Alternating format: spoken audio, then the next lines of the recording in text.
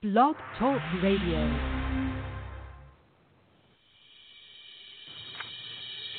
Learn how to take your caring and giving farther with the Caring and Funding Podcast powered by CAF America.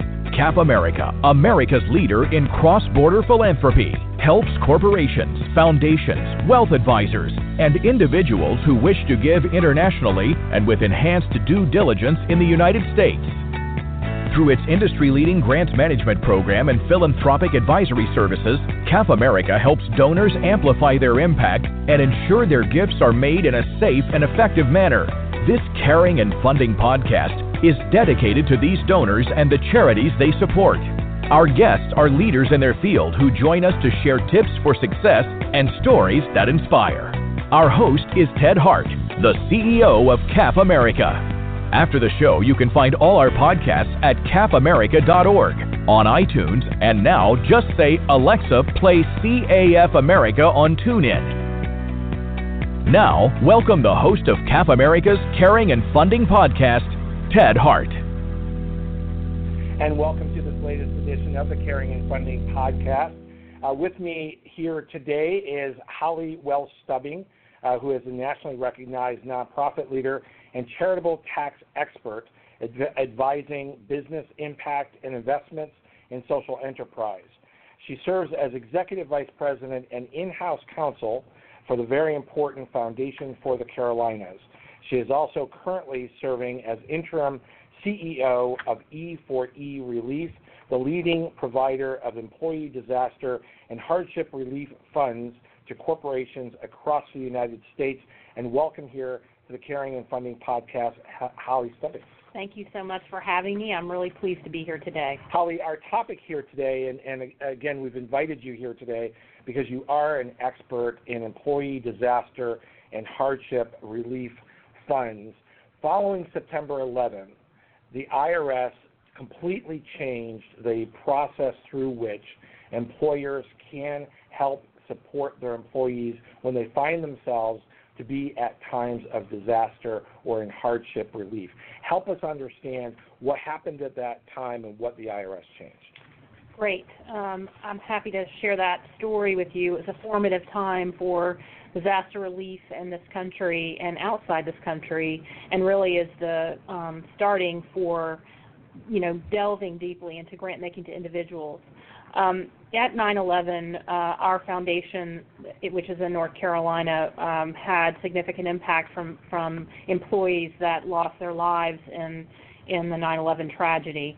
And C-suite executives in the city wanted to find a way to support families and individuals who had lost their lives. And so stepping back from that, there really was not a pathway prior to 9/11, and the IRS, legislators, others stepped forward and said, how can we create an environment to help support people in these catastrophic and otherwise personal hardship events?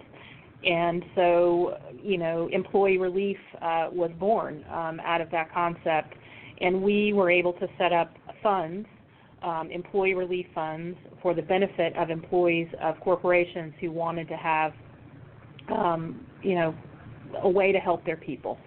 And so we learned a lot of best practices during that time about how to do employee relief and how to do it well. Now, of course, Holly, employers could just give money to their employees, but the issue there is then they're creating a taxable event for their employees who are already dealing with disaster and hardship. So really a well-caring, well-managed corporation that truly wants to help their employees really doesn't want to then create the extra burden of additional tax that they owe to the IRS. So my understanding is the IRS creates this new process through which qualified disaster payments and hardship payments can be made to employees, but it has to be done just right, Holly. You can't just declare it and say, I'm doing this and transfer the money. You have to follow certain rules. So I want to share with you some of what I've learned from the IRS, and then have you help us understand how E4E Relief has now made a very complex process a simple process for employers to do the right thing for their employees. So my understanding is that there has to be a charitable class. So there has to be a class of beneficiaries Correct. that is large and indefinite, in that you can't say, I want to give money to that employee, That's but correct. instead you create a class. The recipients are then selected on an objective basis, and so that's, again, where your organization comes in to make sure that this can't be a biased program. If you're going to make it available to your employees, all your employees must be covered. There has to be a selection process of an independent selection committee or adequate program that is in place that, again, provides for that impartiality. And then having met that process, and this is sort of the crux of what we really want to talk about today, is that, again, well-managed organizations that want to do the right thing for their employees at time of, let's call it, maximum stress. Okay, you've got hardship, you have disaster. By setting it up correctly, which we want to talk about on this podcast today, what happens? The gifts that are made are then treated for charitable purposes. Mm-hmm. So they're tax exempt. They don't become a taxable event for the employee. So and all of this has to be done in advance of the tragedy or the loss. So for all of our listeners today, now is the time to begin exploring this. Right. You don't want to be trying to put all of this together when there is a disaster, because you want to make sure that every T is crossed and every I is dotted to make sure that this is done right. So let's break this down. So the first thing that your organization, E4E Relief, is going to do for an employer is to help them identify what is the class of beneficiaries. Walk us through how that conversation normally is going to take place. Sure. We, in the beginning, we help companies design their programs, design their eligibility requirements, talk about legal structure for the program. One of the things that's really important that you referenced earlier is a qualified disaster, a presidentially qualified disaster, versus a regular government declared versus just a personal disaster. What the idea of this fund or this program does for a company is allow all three of those things to be eligible recipients from a tax-exempt or tax-qualifying event perspective. And that's very important because a corporate-private foundation can award some grants in a qualified disaster but cannot award others. And what you find is that employers get into the parsing of these things, and it becomes a very arduous process for them to determine which ones they can and can't do. And so this program and the design of the program, if done correctly from an eligibility perspective, will allow them to make grants in all of those instances and meet all the requirements of the Internal Revenue Service. Having a qualified program of this sort that's pre-established and put in place with E4E Relief takes away that guesswork of maybe it's tax exempt, maybe it's not tax exempt, right. Maybe we called it right, maybe we didn't call it right. And the corporations that are listening today need to understand that if it doesn't qualify, it could be seen as potential self-dealing for your foundation if the rules weren't followed correctly. So again, back to setting it up in advance, having the program in place. So the second part of this is that objective selection process. Talk to us about, A, why that's important, and B, how would you do that? Great. So the objective determination of need, determining whether there was a qualifying event, and determining what happened to you and what qualifying expenses you have is our expertise. It is what we've built our systems, our technology, our know-how around, looking at each individual case as the IRS requires, and determining on an objective basis, what the application process should be and how that decisioning should work, and then thusly how the disbursement should happen. All of those things are included in the disaster relief publications the IRS produces, and is essentially best practice for working in this industry if you want to be an impartial third-party provider in doing it.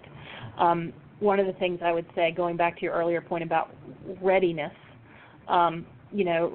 not only do we need to be thinking about our qualifications and the legal ramifications, but we also need to think about, as a company, the C-suite being ready to protect its most important asset, and that's its employees.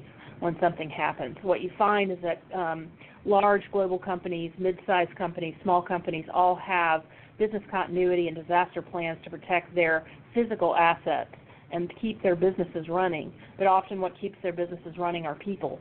And those people are your readiness plan in this employee relief context. So that to the extent that you can get it set up early and meet these eligibility requirements you're referring to and get through all of that, you will be ready when the next thing happens. Exactly. You mentioned that an IRS document there. For those of you who are listening and want to look at sort of some independent documentation on this, the IRS has put out a document entitled Disaster Relief, providing assistance through charitable organizations. So that's a great read as sort of preparing for a conversation with E4E Relief. So let's now turn our attention to what is E4E Relief, because as this document from the IRS that I'm referencing here speaks to is you're a charitable organization. So one of the reasons that you're able to do this is because you are a charitable organization. But tell us about E4E Relief. What is it, and how have you developed the kind of expertise that allows you to help corporations prepare for this kind of relief? Great. Well, E4E Relief is a nonprofit organization that provides humanitarian assistance to corporate employees and others around the world. We are providing grants for a variety of things, but mostly qualified disasters and personal hardships. And we have provided nearly $60 million in grants in the last 10 years, and we've taken in some close to $70 million in gifts in that same time frame. And that has manifested itself in tens of thousands of grants to employees. Right now we have nearly 2 million employees that we are sort of serving, if you will, in this capacity, and 50 companies that we're doing this for, all across the board in terms of size. Some are small companies, some mid-sized, and some very large companies, global companies. And so that's why the relationship with CAF America is so important to us. Yeah, and we do want to talk about the expertise that CAF America brings to this picture. So in a traditional sense, you might view this as sort of a very U.S.-centric sort of activity. However, many corporations have employees around the world, and disasters of this sort are not just focused on U.S. employees with U.S. disasters. So talk to us about what you're seeing as the trend in the marketplace, where more and more employers are coming to you and saying, we're not looking to just provide support to our employees in the United States, but we care about our employees around the world as well. So how does that work, and then what brought you to CAF America? So, yeah, I mean, this is sort of a U.S.-centered philanthropy idea that typically U.S.-headquartered companies, but they're global firms, are really embracing. And the reason they're expanding their footprint accordingly is because they want to support all of their team members. They see their team members outside the United States the same way they see those in the United States. Also in the environment we're in, particularly with millennials and their interest in philanthropy, this idea of peer-to-peer support is incredibly important in the workplace. And so this idea of the Employee Relief Fund combines sort of an on-trend philanthropy item in the sense there's peer-to-peer support and fundraising, and then there's sort of best in class on the way out the door in terms of grant making. Also, you know, as climate change happens in our society and in our world, we see the C-suite saying, gee, you know, these climate events are really impacting our people in different ways than they used to 20 years ago. And this seems like a component that may be a necessary part of thinking of the totality of an employee benefit. It's not a benefit under the Internal Revenue Service, but it is the idea of employee engagement, and peer-to-peer fundraising and philanthropy is a way of you know, getting people back to work, feeling good about each other, working together to solve a problem, all of those things that, you know, employers love to do with their employees. In a lot of ways, this kind of program should be stacking up for C-suite folks alongside every other kind of insurance program that you have in place. You have those programs in place so that you have the coverage that you need when you need it. You pre-fund those programs so that when it happens, you're not scrambling to try to do things on your own. You have experts who are immediately able to then swing into action. So talk to us just about the sort of insurance factor of corporations that are listening to this podcast who have been thinking about doing this kind of work. Why is it important to contact you now? Yeah, this is just an incredibly important time to think about this, because what's happening is that Employee Relief kind of pulls together your CSR teams, your HR teams, your talent from your community affairs, and kind of puts that all together and says, gee, this is solving a variety of things for our company. We're not only, giving our employees a way to engage with one another during a disaster, but we are in fact helping the Human Resources Department with an impartial third-party solution that gets them additional capacity and answers a lot of the questions that have come up for them in the process.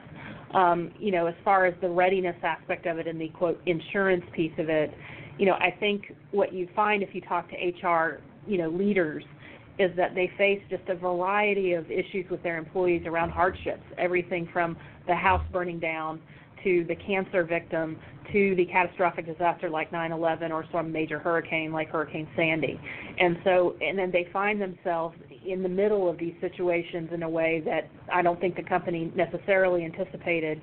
And this offers an opportunity for them to have a ready-made solution that's turnkey, that is already established and flows through in a way that sort of meets all the best-in-class requirements of corporate America right now in, confidentiality, data privacy, mobile, enabled, all those things. If you're standing in 4 feet of water or you're standing in front of your house that's been taken down by a tornado, that there is a compassionate company behind you giving you a relatively quick, as quick as possible under IRS regs, solution that meets your needs. And meets where you are. I mean, meets you where you are. You might not be able to get to a fax machine. You might not be able to get to your desktop, but from your mobile system. So you need a partner that has the systems that are going to work in all sorts of disaster situations.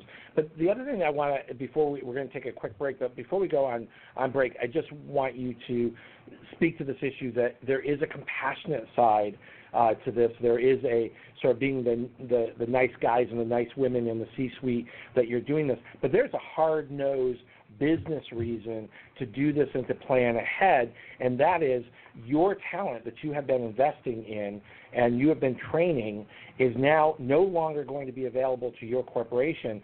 So doing this early and making sure that this is in place is also a hard-nosed business decision to help your people get back on their feet and get back to work. So there's two sides to this coin. Is that right? That's right. We know from recent research on employee relief, sort of the first of its kind research released this year, that workers report that they are grateful and relieved. They're more connected to their employer and to each other. They're better able to maintain financial health, and they have positive impacts on job performance. And in fact, 72% of those surveys said that they're more likely to stay at the company because of this kind of program. And every employer knows it is far more expensive to go find a new employee that you have to train and orient to than to have someone who is seasoned and trained and is ready to do the job. And that, Holly, is what this program is about. We're going to take a very quick break, and we'll be right back.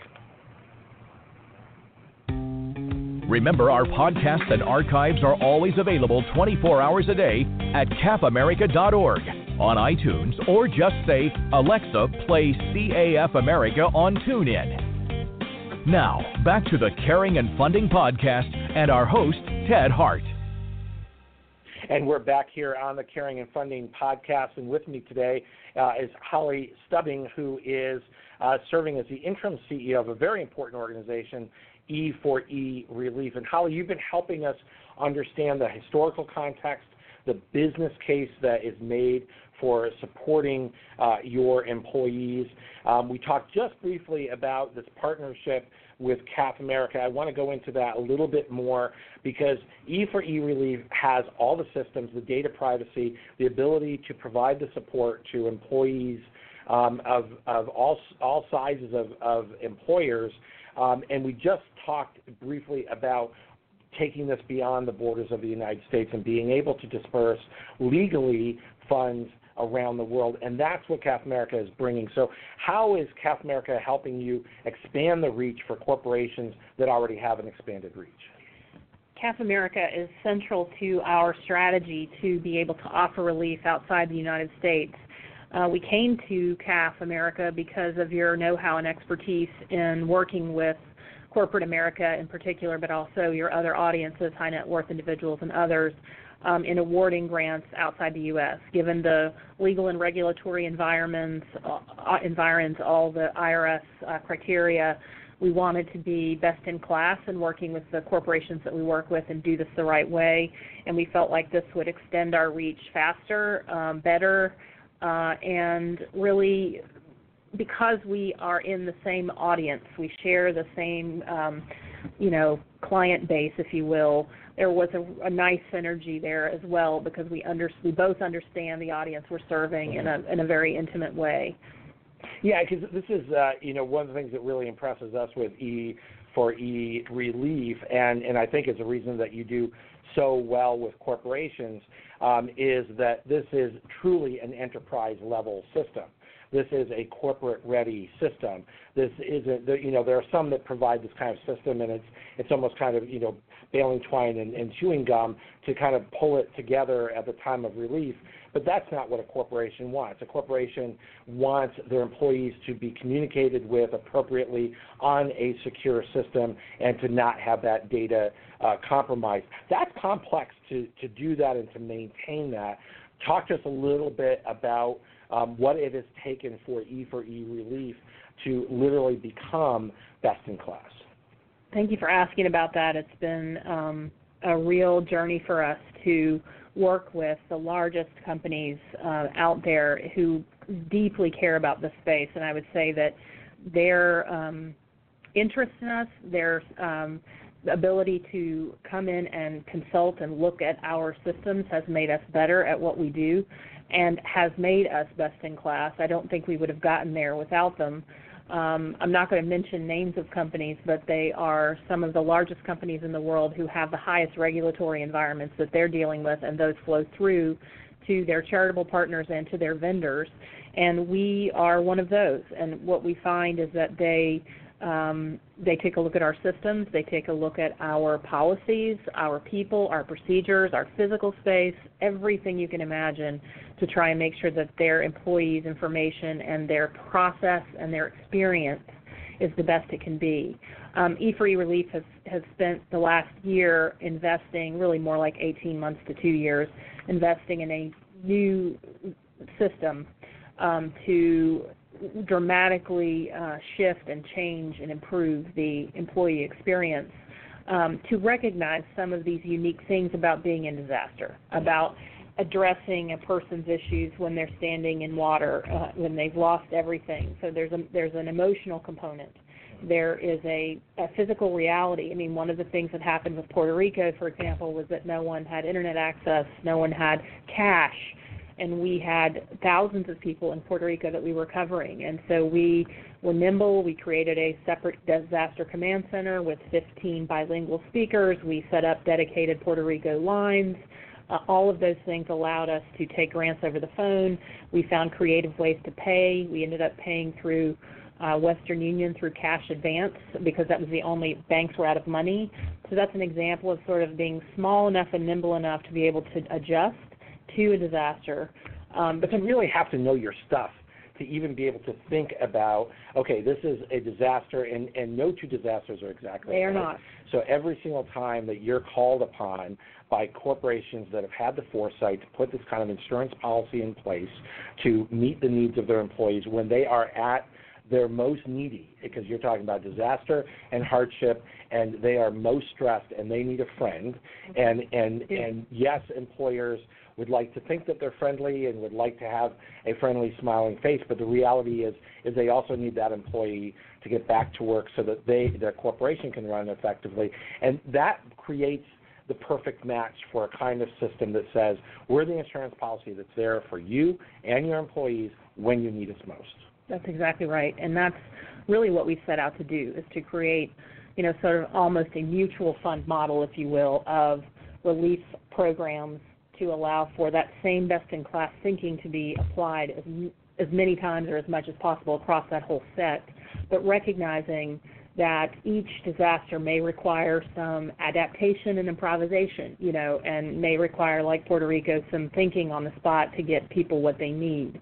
And the corporations are giving us the flexibility to do that, which I think because they themselves have had to deal with these things. They're going into sites, they're flying to sites, they're seeing that their bank branch is totally gone, their factory is no longer working, and they're seeing it all. And so this idea of being able to be ready to go and have all those best-in-class things, but yet be flexible enough to respond is really what it takes to be in the field. Yeah, again, you're talking about the essence of an insurance policy that allows you to do the right thing exactly when you need to do it.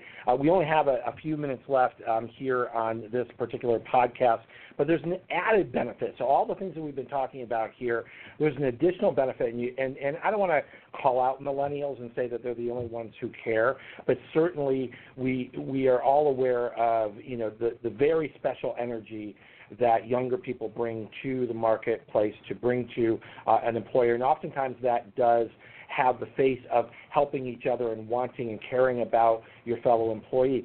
So once you set this program up, one of the additional benefits is that one employee can make a contribution to the fund knowing that they're going to support their fellow employees, and that's a charitable deduction for that employee, or a tax-receipted contribution as well. So talk to us about, so you've done all the right things as a corporation, you've put that insurance policy in place so that when there's a disaster, you've got best-in-class enterprise-level services available, but at the same time, every single one of your employees can also participate. Tell us how to do that.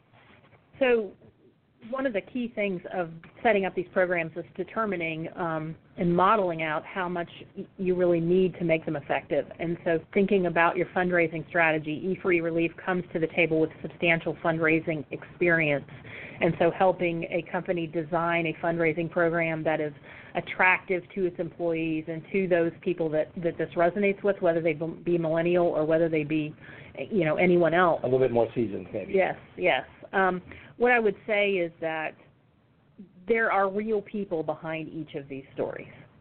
And the partnership with CAF America and in the program itself offers a way for colleagues to support colleagues, for CEOs to support line workers, for line workers to support other line workers. I mean, it is a... And for the corporation to support everyone. That's right. And it furthers the reach of the company.